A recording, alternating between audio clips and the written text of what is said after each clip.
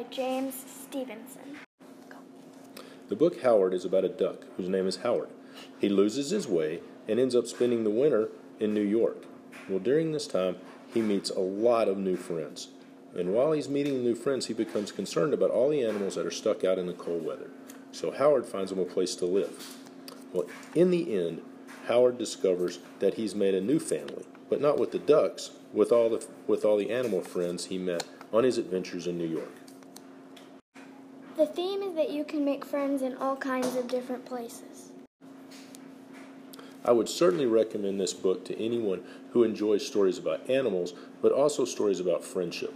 I think the book is really good and worth recommending because it shows how you can make all kinds of friends, even in adversity. My favorite part of the book was when Howard flew off to go be with the ducks, but he came back to the frog and the mice to say that he already said goodbye to the ducks when they thought that he was going to say that he came back to say goodbye to them. That's all. My favorite part of the book was also the ending.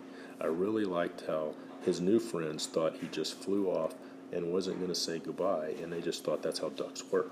And then suddenly Howard came back and said he did say goodbye. He said goodbye to the ducks because he made new friends and a new family.